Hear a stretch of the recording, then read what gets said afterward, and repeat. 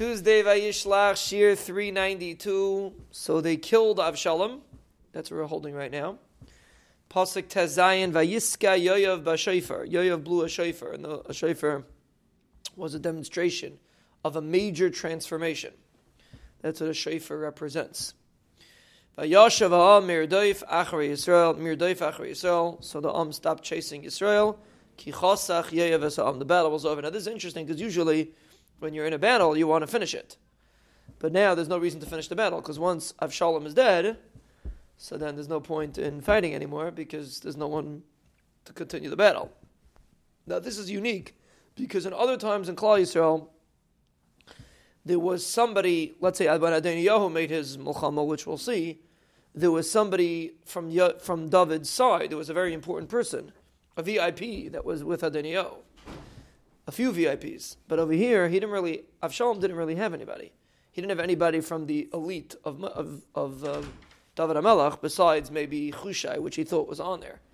But he didn't have anybody elite. He appointed Amasa to be in charge. So really, once Avshalom is dead, the whole thing dissipates. There's nothing really left. As opposed to other places, you still have a little bit of a rebellion. Maybe we'll see about that. But anyway, once Avshalom was killed, the battle is basically over. Vayikchu es Avshalom, they took his body. Vayishlichu esei bayar, they threw him into a forest. A pal de gazach, he was a ben melech. They took his body and they threw him into a forest. Ala pachas hagadol, a big hole. Vayetzivu of gal avonim gadol moed. They put on top of it a huge pile of stones. B'chol Yisrael nosu ishlei halav. Everybody ran home. It was bizyanis. Everybody ran home. They made a rebellion against David, and now they're stuck. So they all ran home. They were all embarrassed. Avshalom lokach. Avshalom had taken. This is before this story happened. We're fearing ice. It's interesting why the Navi discusses this now, but he did. What he did was like this. Vayatzav lebechayev es matzeves asher be'imek hamelech. He built a matzeva in the Imek HaMelech, a big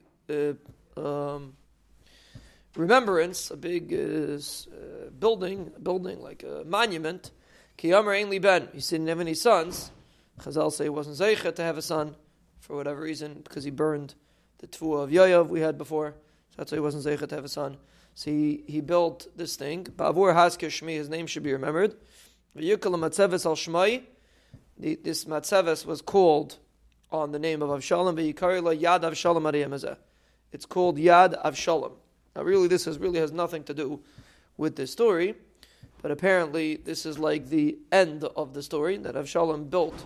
Apparently, this wasn't a proper thing to build a matzeva. Wasn't considered a proper thing, and the Malbim learns that he was buried.